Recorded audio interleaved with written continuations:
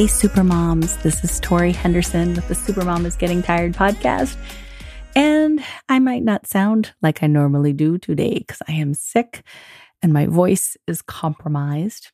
And I keep trying to record my podcast and I break into coughing fits when I do.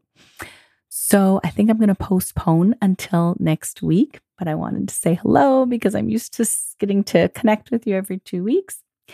And I have a really great episode that's answering the question, how do you know the difference between anxiety and your gut instincts and intuition?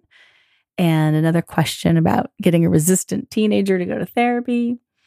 So I'm looking forward to doing the podcast, but it's going to have to wait a week until my voice returns. It's just a cold, not COVID, but it's been lingering a while and I'm getting bored of it.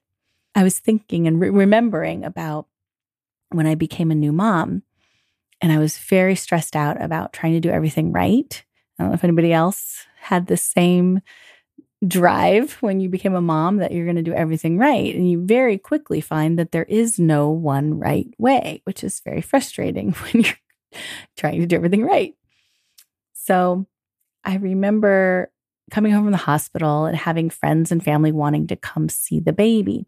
And I didn't know what the right thing to do was because I understood about their immune systems being weak and we're supposed to make sure they stay healthy. And so I asked my brother-in-law, who was in med school at the time, I said, what's the right thing to do?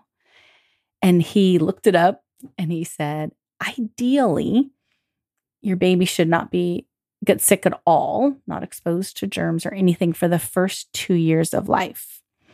And then between the years of 2 and 5, they should get sick as much as possible.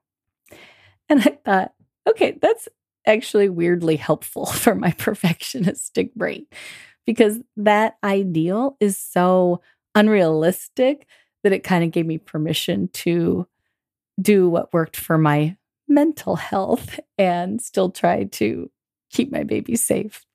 So I will wish you all a happy and healthy immune system and stay well out there.